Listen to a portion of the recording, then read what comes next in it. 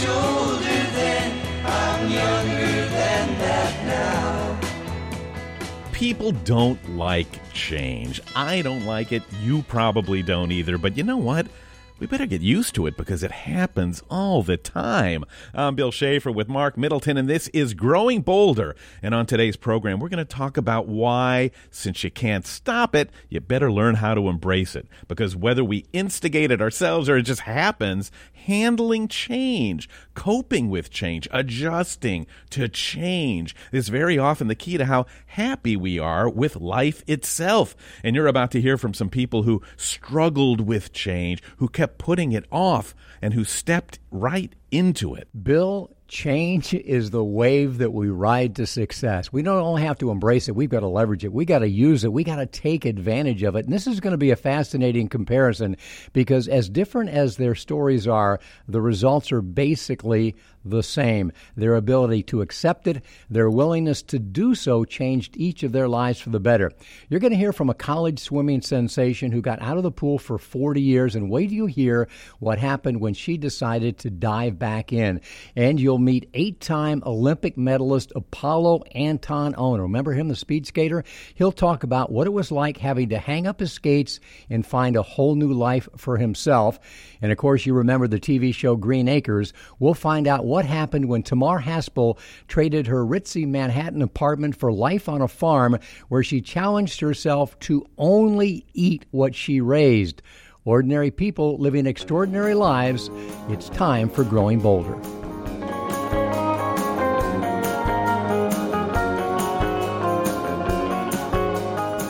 If you really want to eat right for yourself or for your family, do you have to grow your own? I'm Bill Schaefer. This is Growing Bolder, and right now we're going to boldly grow where you've probably never gone before. We're going to talk to someone who tried it, who went from an apartment in New York City to 2 acres in the woods to see if she could grow vegetables, forage for mushrooms, and even hunt for her own meat. How did it go? Well, it was pretty interesting to say the least. Let's say hi to Washington Post columnist and author of the book To Boldly Grow, Finding Joy, Adventure, and Dinner in Your Own Backyard, Tamar Haspel. Tamar, how are you? I'm great, Bill. How are you? Well, I got to tell you, I'm fascinated with what you did, and you even came up with a term to kind of define things that really helped me understand what the book was about. So help us by talking about this concept of first-hand food. So when my husband and I left New York and we went to Cape Cod, I'm a food writer. So I started looking around and saying, okay, well, what can we do on Cape Cod that we couldn't do in New York? And the answer was lots of things. And it started with a garden, and then we built a chicken coop, and then we raised turkeys, and one thing led to another. And there was a commonality to all of them because, and I ask people this all the time, if you've ever grown your own produce or caught your own fish, does that food feel different to you from other food? And the answer is always yes, it does feel different. It's compelling in a way that food you buy in the grocery store isn't. But there was no name for the category. But it seemed to me that there should be because they all had that same power. And so my husband and I started calling it firsthand food because you get dirty doing it.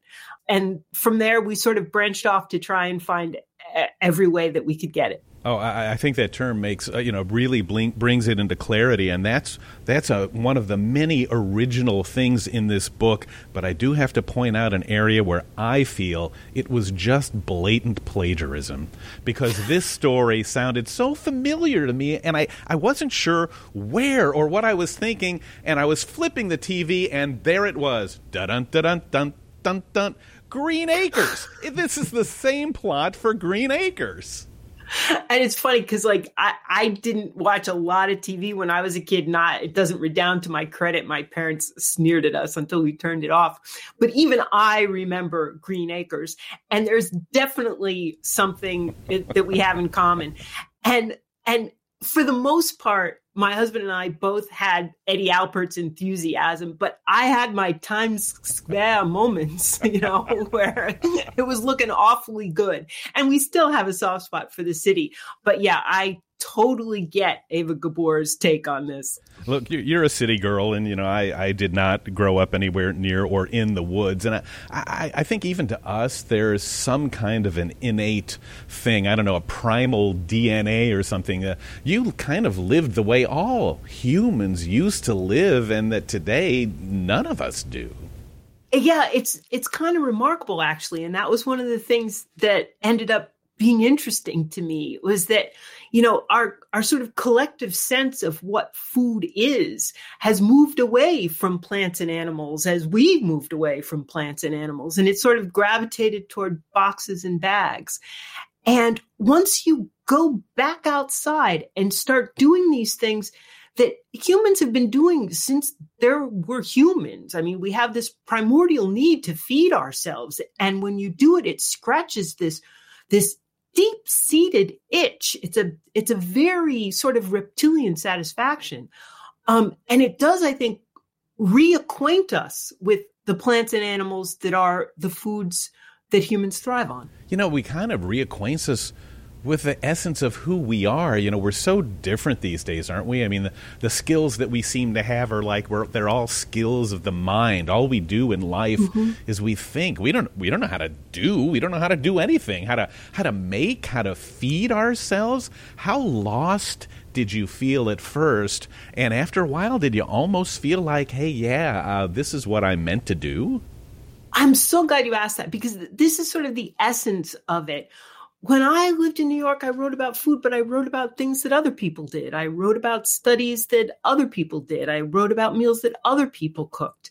And when Kevin, my husband, and I moved to Cape Cod, I started doing. I put down the phone, I rolled up my sleeves, and I started doing things I had never done before. And it started really small. You plant a garden. But then, we built a chicken coop. I had no idea how to design a chicken coop. I didn't know how to use power tools. Fortunately, Kevin did. And I learned how gratifying it is to spend your time on the steep part of the learning curve. And especially, in middle age, I was in my 40s when we started this. And that's a time when your skills are, let's face it, deteriorating. And to be building them instead of watching them slip away at that time in life is so buoying. And it makes you feel competent and strong. And I think strength begets strength. And so every time we did something, I was willing to tackle the next thing that might be just a little bit harder. And it was sort of a remarkable chain of events for me. Tamara, I think you did this at the absolute perfect time and the perfect age, 40s to 60s and 70s to still have new adventures, to really choose wisely the things that are in the back of your mind, thinking that this is some great challenge I'd like to see, but, letting your curiosity get the best of you. How did doing that, how did trying something so different, aside from what you learned, how did it change you as a person? So you use the word curiosity, and I think that's a really important one, because the first time we got chickens, and we got little chicks, and they're really cute, and you put them in a box and you keep them warm and you feed them. And of course, people have been doing this. Chickens were domesticated thousands of years ago. But I'd never done it.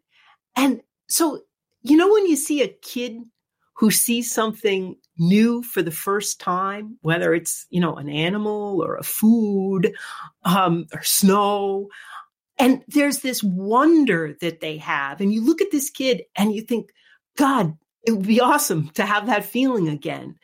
And when you do things that you've never done before, you get to experience that. And I think that doing that often, doing it a lot, which we have done over the years, it is, I know I keep using the same words. It's satisfying. It's compelling. It's interesting. And it has done a lot for me in terms of how I see myself. I've become competent. I have acquired skills that I never thought I would have.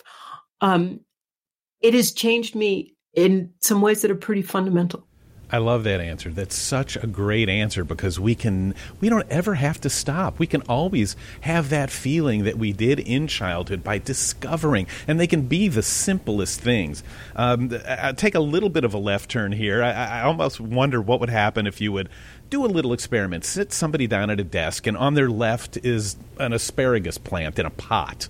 And on the right, maybe put a box of cereal and ask them which one is real food. They'll probably pick the box. Have we lost our sense of what food really is?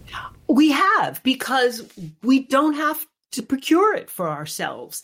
And that is an unalloyed good. The fact that we're not doing subsistence agriculture anymore is a wonderful thing. It has freed us up to be doctors and engineers and writers. And we could never do that if we had to grow our own food. I am very pro-modernity, but it has distanced us from the things that we eat, and it has changed our very sense of what that is. And because in my day job, I write about food systems and things like nutrition and agriculture, I come face to face when I hear from readers about some of the misconceptions that we have about our food system.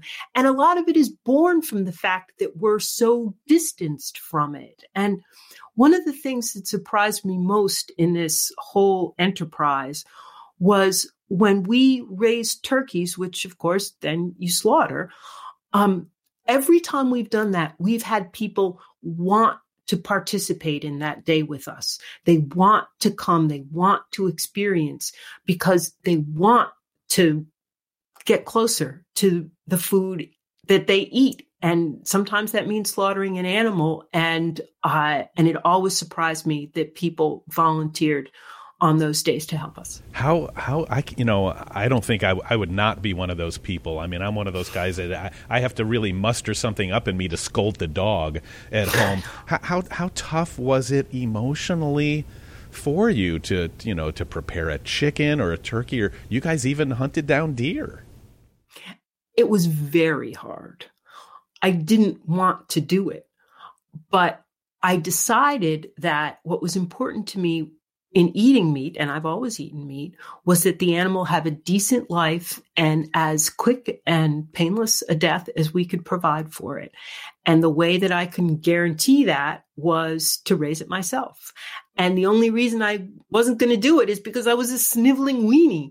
And I decided that's not what I wanted to be. And so I did step up, and I did learn to slaughter the turkeys, and I did learn to shoot a deer. And it was hard, but because it was hard, it was satisfying. And to this day, if you ask me for a skill that I'm proud of, I mean, I've been a writer for 20 years. I've worked hard to do it to the best of my ability. But the skill I'm proudest of is that I can shoot and field dress and break down a deer. And I'm proud of it because it was so far out of my comfort zone, and I had to push myself to do it. Wow. It's the things that you went through. I mean, I can't even imagine opening my mind that much. And part of the reason is that, especially today, we're so disconnected from each other. We're as polarized as we've ever been. And you were surprised at how much firsthand food connects us, bonds us. Bill, I'm going to go full out kumbaya on you, because food is this thing that we have in common. And when we ventured into these different aspects of firsthand food, it connected us to different aspects of our community. We joined the Cape Cod Organic Gardeners. We joined the Osterville Anglers, and we met gardeners and fishermen. When I took my hunter education class, I met other people who hunted. And, when you meet somebody in those circumstances, you have a chance to establish this common ground because you're both doing the same activity. And the fact that you might be different religions, different political persuasions, different ideologies comes after that, once you've already had a chance to establish a human bond. And we live in such a polarized society that any opportunity we have to connect with people, especially people who are different from us, I think is something we should latch on to. Another great thought and another great thing that came out of this. So what would you say? Was there an overriding message? What was the takeaway? What do you hope that, if there's one thing we learned from what you went through, what do you hope that is? Fearlessness. I think that one of the things that people think about this is that it is super hard. And, I talked about some of the things that were difficult, but they were sort of emotionally difficult, not physically difficult. And because we've gotten so far away from food, the idea that you can actually grow it or procure it from the landscape around you is alien to people, but it's not rocket science.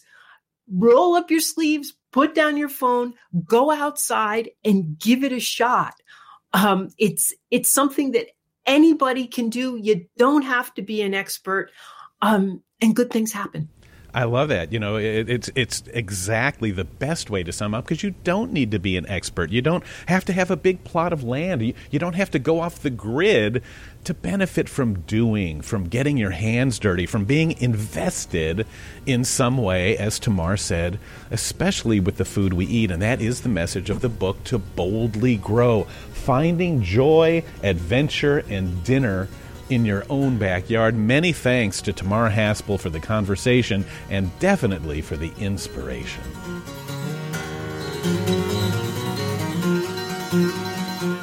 Up next, speed skating legend Apolo Anton Ohno. After you win 8 Olympic medals, then what do? How do you find your path in life when you have no idea where to go? This is Growing Bolder.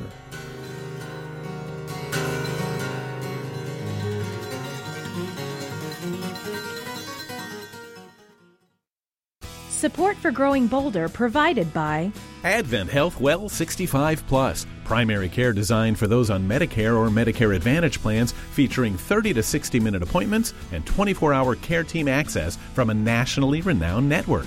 Advent Health Well 65 Plus, primary care that gets better with age.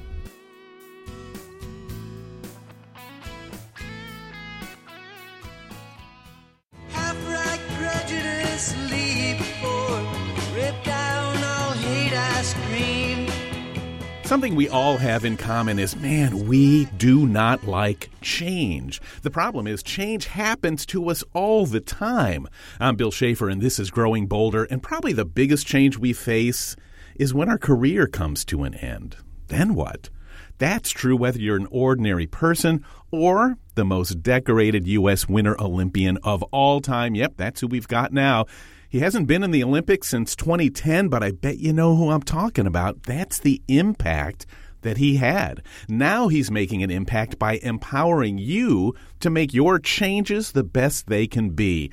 It's all in his book, Hard Pivot, Embrace Change, Find Purpose, Show Up Fully. Let's welcome Apolo Anton Ohno. Apolo, how are you?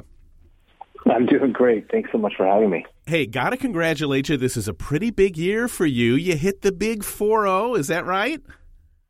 Yeah, coming in May, I hit the big 4-0, which is I'm very, very happy, and it's actually amazing that my first Olympics was literally 20 years ago. The time goes by in an instant, doesn't it? Do you feel any different than you did then?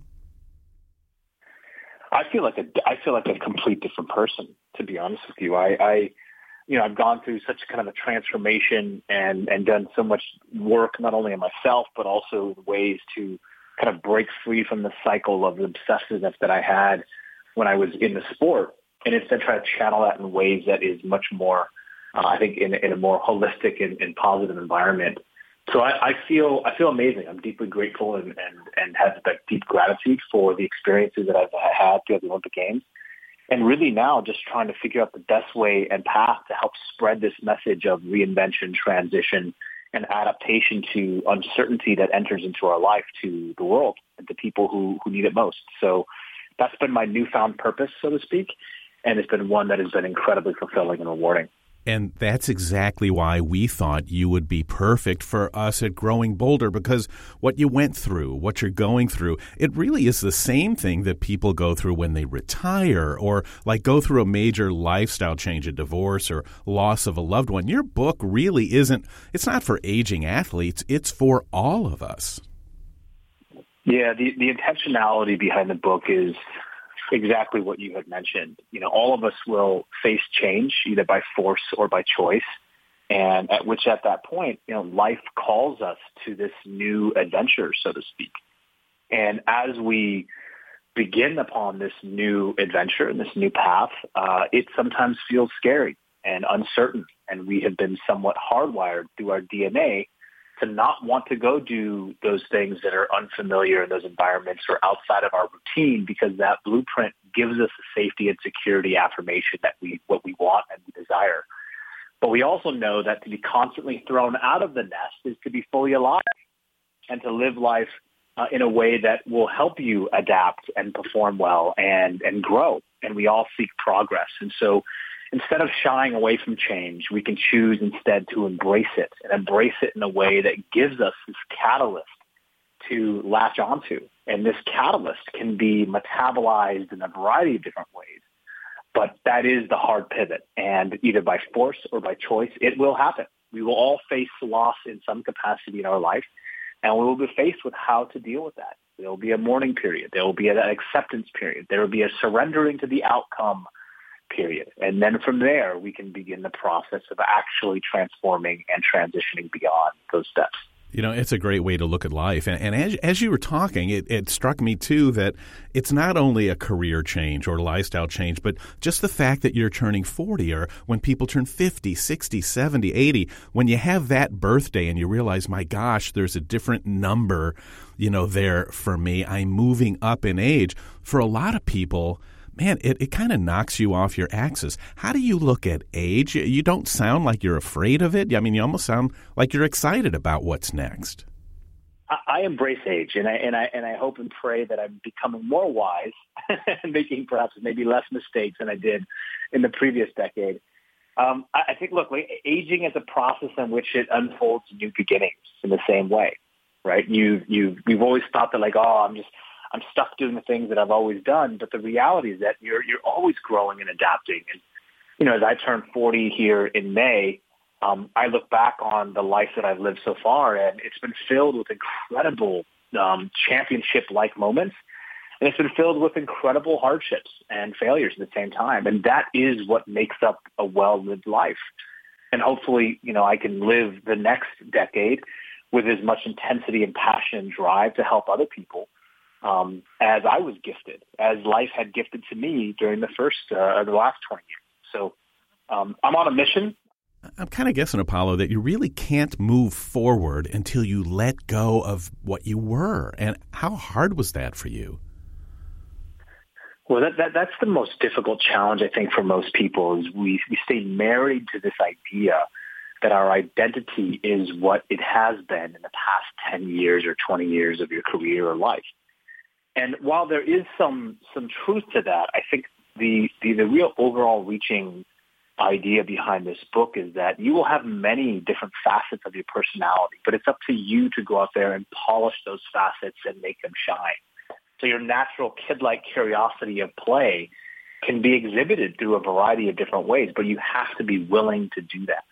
You have to be willing to go explore. You have to be willing to go try something new, and you have to be willing to understand that when you do those new paths and careers, you're probably not going to be very good at them in the beginning. And that's okay. It's a part of the process. And that hardship is going to give you the resilience and the know-how in order to navigate through these types of challenges. So it's all about perspective. I think it's, we spend much of our life zoomed in to the smallest of details, and we forget that we're all still here on this floating rock through space. And so we're here for a small, second of a time in the entire galaxy, and we just want to figure out the best way to live our best life. And I think that's the real intentionality behind the book. Man, it sure sounds like you're in a great place, and I'm sure it didn't just drop out of the sky for you. You learned this the hard way. One of the toughest, most important questions any of us have to ask ourselves, and I'll ask you personally, for you, Apolo, what is your what's next in life? I had faced that what next many times in my life in the past, especially after I retired from sport. I tried to figure out what other skill sets that I had, did I have any other purpose in my life outside of speed skating? And that what next now is, how do I help others? Whether it's talking to new entrepreneurs and business founders and helping them navigate the challenges of starting a new business, giving them the support and resources accordingly, or it's helping other people navigate through the changes and challenges that life has thrown at them. all of these things are within our own realities and perception of what's actually happening to us. And so I have gone through those moments of darkness, so to speak, and I want to help others navigate through that in the same way. And that's become my new purpose. Listen, folks, these are conversations all of us need to have, and we don't generally, because you got to be vulnerable to do it, and you got to have the right people in your life. But because of this book, all of those things can come to the forefront. He lays it out. He makes it easy. He takes the intimidation out of moving forward in life. The book is called Hard Pivot. Embrace change, find purpose, and show up fully. Apolo Ohno, thanks for doing this with us and choosing to continue to be a difference maker and look for purpose in life. Coming up, more proof that it is never too late. You'll meet a woman who stopped doing what she loved for 40 years until she decided to attempt a comeback. How did that go? You'll find out next on Growing Bolder. Support for Growing Bolder provided by Caring Transitions, a senior move resource to help families ease the stress of life's transitions, offering relocation, home cleanouts, and the resale of everyday household items. Locations near you at caringtransitions.com. Adults 65 and older are rewriting what's possible as we age, and it's great news for everyone of every age. The new 65 exhibit features portraits of Central Floridians 65 and older who are changing the perception of what it means to grow older. Humana and Growing Bolder present the new 65, November 15th at 2 p.m. at the Humana Neighborhood Center in Kissimmee, Florida. The new 65, it's not what you think.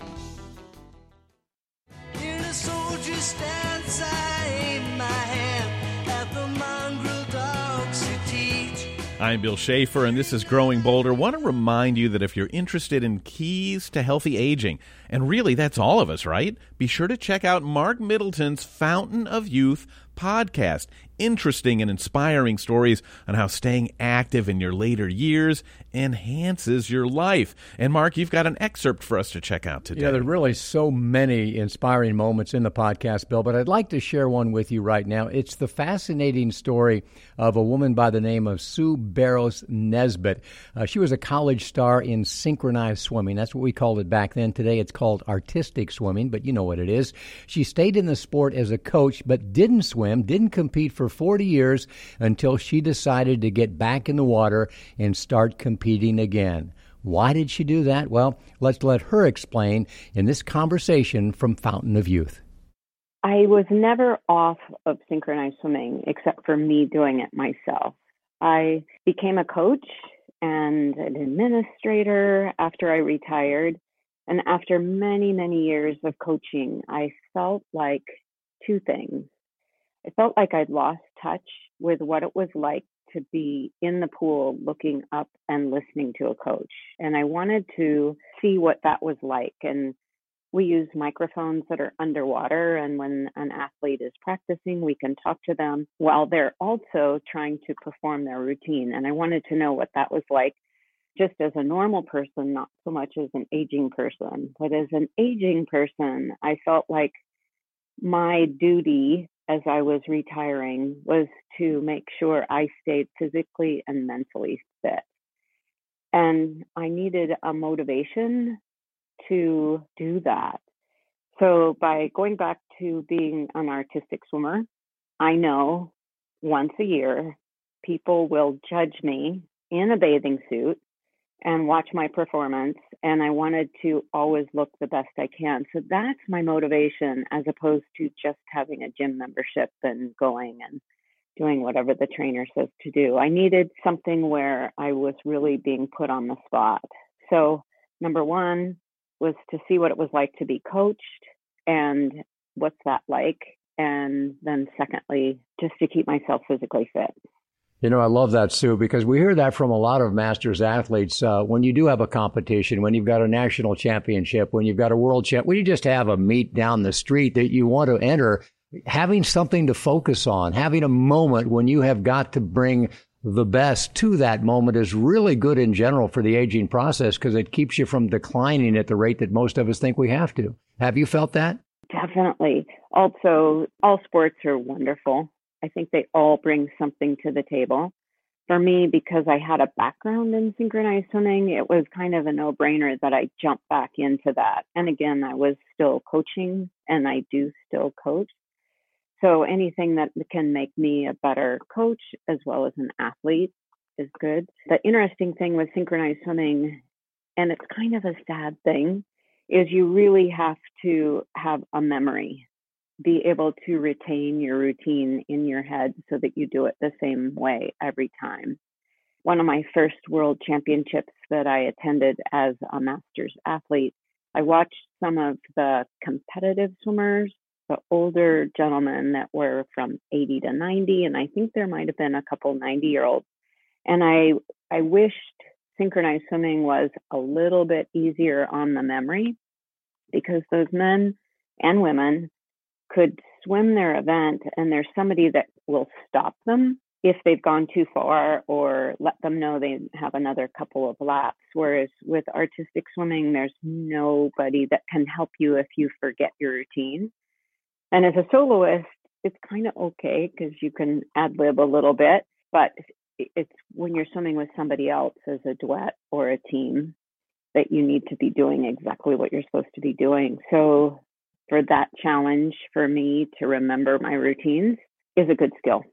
And since you've jumped back in, because now you said something I'm really interested in, because now I see synchronized swimming as having the potential to ensure, maintain cognitive development. So what if we started adults with very simple synchronized routines in their 30s and 40s? I guess it's kind of like dancing in the same way, remembering the steps. Yep. As you've gotten back in, has it helped you with your memory?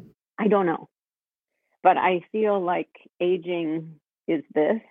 It's kind of a daily constant decline. And every day you need to do something so that you stay the same. I don't know that we can get better, although that's my goal. So it's just my method of trying to maintain. I have no idea if my memory is better or worse. Well, I think you're absolutely right about the fact that, aging, the normal process is one of decline, but the extent to which we've been led to believe that we have to decline, the speed with which we decline is just so misrepresented that if you do the kind of stuff that you're doing, you certainly can maybe not prevent the decline, but delay it by a good bit. And certainly that's what we've seen. I want to get back to your competition in a minute, but you mentioned the fact that you coached for a while, and I think you moved on far too quickly from that based upon what you have done, because you coached the Canadian national synchronized swim team. You were the Australian Olympic team coach that competed in LA in 1984 after the boycott, which was, I think, the first year that synchronized swimming was included. So you've been a big-time coach for many, many years. And when you said you wanted to get back in to see what it was like to be on the other end of coaching, I would think for a coach to be coached could be difficult. Did you take to others coaching you really quickly, or did you think, now they don't know what they're doing? It depends on the coach. I recognize great coaches and seek them out, but occasionally you need to swim with somebody or swim for somebody that maybe does not know as much. And because educating people is a motivation to me, sharing my knowledge. So when I'm paired with a coach that maybe doesn't have the experience that I do my best to help him or her do a little bit better job in organization or delivering corrections or whatever. But it's just most of my training is done by myself, with an iPad on a tripod on the water, and I do some skills and then I look at it. So I'm my worst critic. So that's what I do. So now you're retired from a full-time coaching gig, but I understand you still work on a freelance basis with athletes pretty much of all ages. What is the range of athletes that you work with right now? I think the age is 8 to about 80. Wow.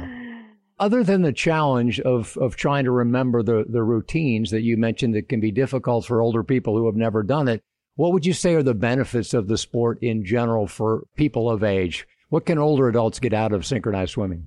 So many things. Number one, being in water is, of all the elements, fire, air, land, sea, water is so forgiving. There's no gravity in the water, and you have a natural buoyancy to stay up at the surface. So for me, if people have knee issues or shoulder issues, usually they feel a little bit better exercising in the water. We discussed the memory aspect. And the other thing about synchronized swimming is, depending on how you do it, it works every muscle and joint in the body. There's nothing that's left out. But I think synchronized swimming and working with people, it's an individual sport as well as a group sport. So you get the community activity, and just being in the water and trying to perfect something with a group of people is really fun. Really fun. And I think it's good for you. A goal, obviously, Susan, in all sports is to be relaxed. We perform better when we're relaxed, where we're not too tense. But most sports, it's pretty easy to see and therefore easy to understand the strength and the stamina that's required. Artistic swimming is so beautiful. I mean, you guys are so graceful that many don't understand the strength, the power required. They have no idea what's going on underwater, even when we can see the underwater cameras.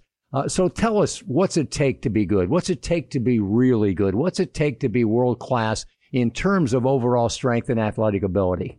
It takes everything.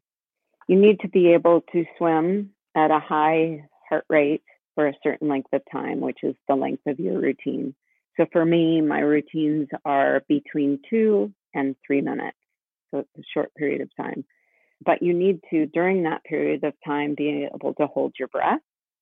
So having a good lung capacity and the ability to be underwater for a certain length of time, come up just for a couple of seconds, and then go back under and compete. So it's up and down a lot. In my era, when I was competing, lifts and throws were brand new and very much at the infancy rate versus now. So masters athletes do some of the lifts and throws that the elite swimmers do, but not quite as much.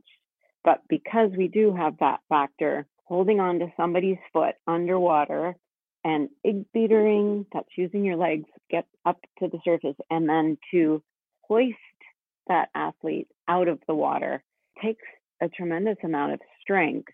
So we need strength in everything, legs and arms. So I think it takes everything: breath control, endurance, flexibility, strength. The flexibility part is you want your legs to look really long and straight. So being able to really extend the knee, and we have pointed toes up in the air. So that flexibility through your ankles, your arm positions to make them beautiful in the water. Usually you need really good range of motion through your shoulders. What is the oldest age group now in artistic swimming? Because we were there not long ago when a woman opened up the 105 to 109-year-old age group in track and field. I was there when the first guy opened up the 100 to 104-year-old age group in swimming. What's the oldest competitor right now in synchronized swimming?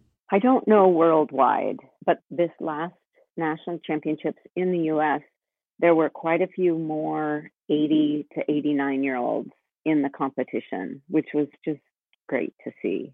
I'm not sure I can make it that long, but I'm hoping to. No, I think you're going to. And let me apologize right now to anybody from USA Artistic Swimming that has heard me call your sport synchronized swimming more than once. You know, I'm old school. I get that the name has changed, but I still refer to table tennis as ping pong. So I apologize for that. It is USA Artistic Swimming. And let's wrap this up, Susan. I know you've mentioned this already, but what is the moral of the story? You know, what's the takeaway? And I don't mean about sculling or egg beatering or lifts. I mean, what's the takeaway about life that we can learn from you and all that you've been through?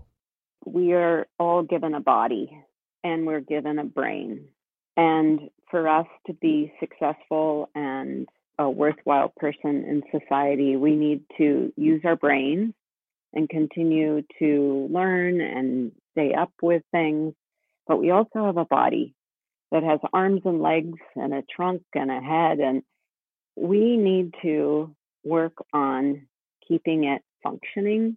We need to walk, we need to exercise, because without one of those, we're not really living. If you don't have a brain that functions and you don't have a body that functions, that's not the way you want to go. So the most we can do is if we keep those two things, our brain and our body, active and in good shape, then we're going to have a wonderful life.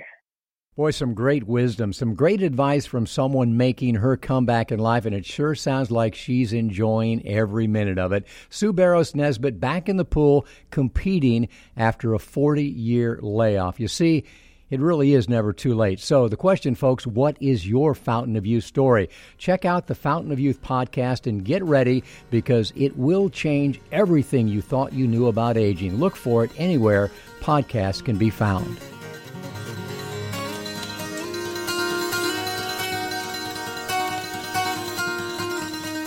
When we come back, it's On My Mind with Mark, and we'll tell you how joining a motorcycle gang can be a good thing. This is Growing Bolder. Subscribe to Growing Bolder magazine, now with more information, articles, and photos than ever before. This quarterly publication is unlike any other, filled with the kind of inspiration you need to live your life to the fullest. More information at growingbolder.com/subscribe. Miss an episode of Growing Bolder Radio? Subscribe to our podcast and get it on your mobile device. Details at growingbolder.com/podcasts. My guard stood hard when abstract threats too noble to neglect. Bill and Mark here talking about change on Growing Bolder, and one of the easiest ways to make a big change in your life is by joining a group. There's so many of them out there these days, groups of people who share similar interests, like certain activities, and who are looking for new adventures. Yeah, Amy Sweezy found a great one. She found a group in Miami, a motorcycle group, folks, who not only make a lot of noise, but they have a whole lot of fun. Most importantly, though, they honor sacrifices of the past by making a difference in their community today.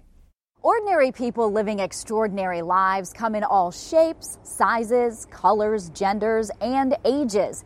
They are the people in our local communities making a difference. Sometimes they do that quietly, and sometimes they are really loud. Miami chapter Buffalo Soldiers. We're out here doing some maneuvers with our friends here. We're showing some of our skills. We want to ask some of the other chapters to show us what they got. Watch that. With members all over the world, the Buffalo Soldiers Motorcycle Club bonds over bikes, friendship, and community. We are a family. We have 118 chapters. We have a chapter in Korea, Hawaii, and we've all have come together. We have national meetings so that everybody can know everybody, at least try. So it is one big, giant family. We were actually founded based on the Buffalo Soldiers, the original Buffalo Soldiers, after the first black gentlemen were allowed into the U.S. Army. It's back in 1866. So these guys were cavalrymen. They rode horses, so that's why we ride our motorcycles. We call them iron horses. So we were founded in honor of those gentlemen. The club is made up mainly of black riders, but open to everyone. Of course, loving to ride is a requirement to join, but their biggest joy comes from the charity work and mentoring programs. We also support a yearly scholarship.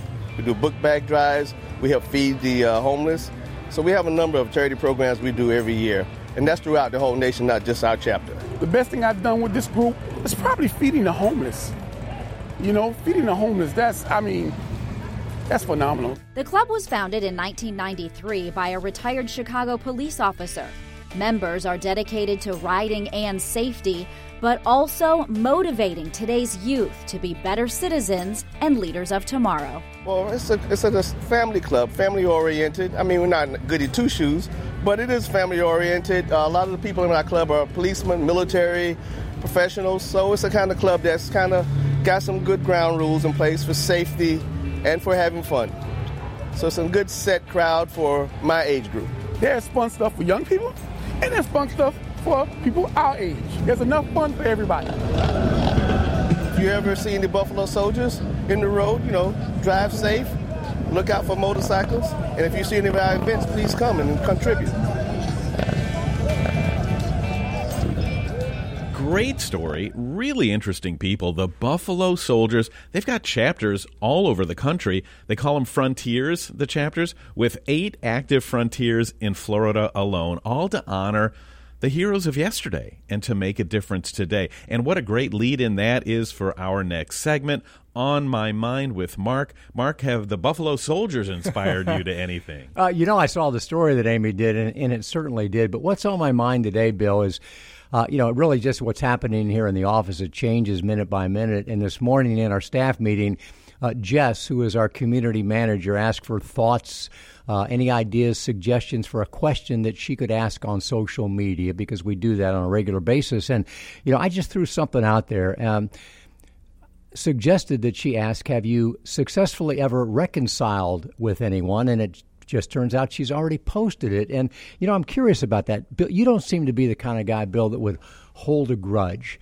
But, one of the things that we learn when we read interviews or we talk to people on their deathbeds is they regret things that they didn't say. They regret relationships that they didn't repair. And we always encourage people to do that. But there are few people in my life that I have no interest in reconciling with, and I'm not proud to say that, but I wonder, where are you in that? What do you think about reconciling? Do you have anybody you're estranged from? My wife and I have this conversation all the time, because in her family, she has siblings that really had expectations of each other, and when they didn't live up, when their responses didn't live up to those expectations, they just cut each other off and go their own way. I never had that happen in our family, thank goodness, not that it couldn't, but it just seems to me it goes away if we're just more accepting.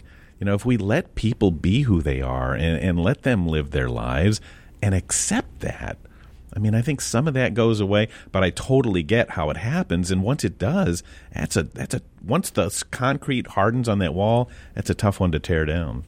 I've heard you say, and I mean this in the most loving sense, I've heard you say a lot of goofy stuff, Bill Schaefer, but I have never heard you say anything negative, truly negative about anybody else. We all laugh at times about different things that happen, but I've never heard you say anything mean about somebody. I've never seen you react mean to somebody else. I just can't imagine you having to reconcile with anybody. Well, I think a lot of that is, it comes from how you look at yourself and how you look at everything around you.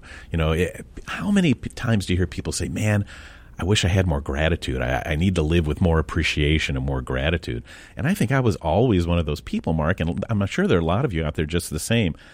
I didn't know what I wanted to be when I grew up. I didn't really have any talents that stood out. I didn't have a rich parents or a business to step into. So every step of the way, it's almost like I feel, wow, I'm sure lucky to have gotten to this point. I'm lucky to have gotten to that point. I was lucky to do this. So I think when you kind of feel like the underdog throughout your life, you kind of don't. Nobody's ever disappointed me. I'm really lucky to be around and you're the same way. Yeah, selfishly, I just don't want to, when it's all said and done, feel like I should have done something that I didn't. I know there's a lot of therapy programs. I think AA has one of these where you got to make amends with people. So, I guess that's just what I'm curious about.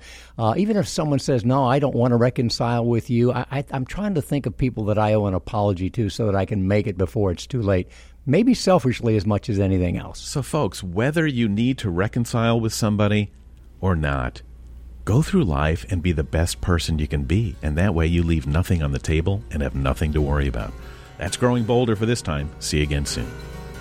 The Growing Bolder radio show is a production of Growing Bolder, LLC, all rights reserved. This program was recorded at Growing Bolder Studios in Orlando and is available as a weekly podcast on NPR One, iTunes, Spotify, Stitcher, and TuneIn. It is written and produced by Jill Middleton, Mark Middleton, and Bill Schaefer. Technical director is Jason Morrow. Production manager is Michael Nannis. Chief audio engineer is Mac Dula. And our most important team member, you. Follow us on Facebook and Instagram to keep growing bolder every day. Crimson flames tied through my ears, flowing high and mighty trapped. Countless fire and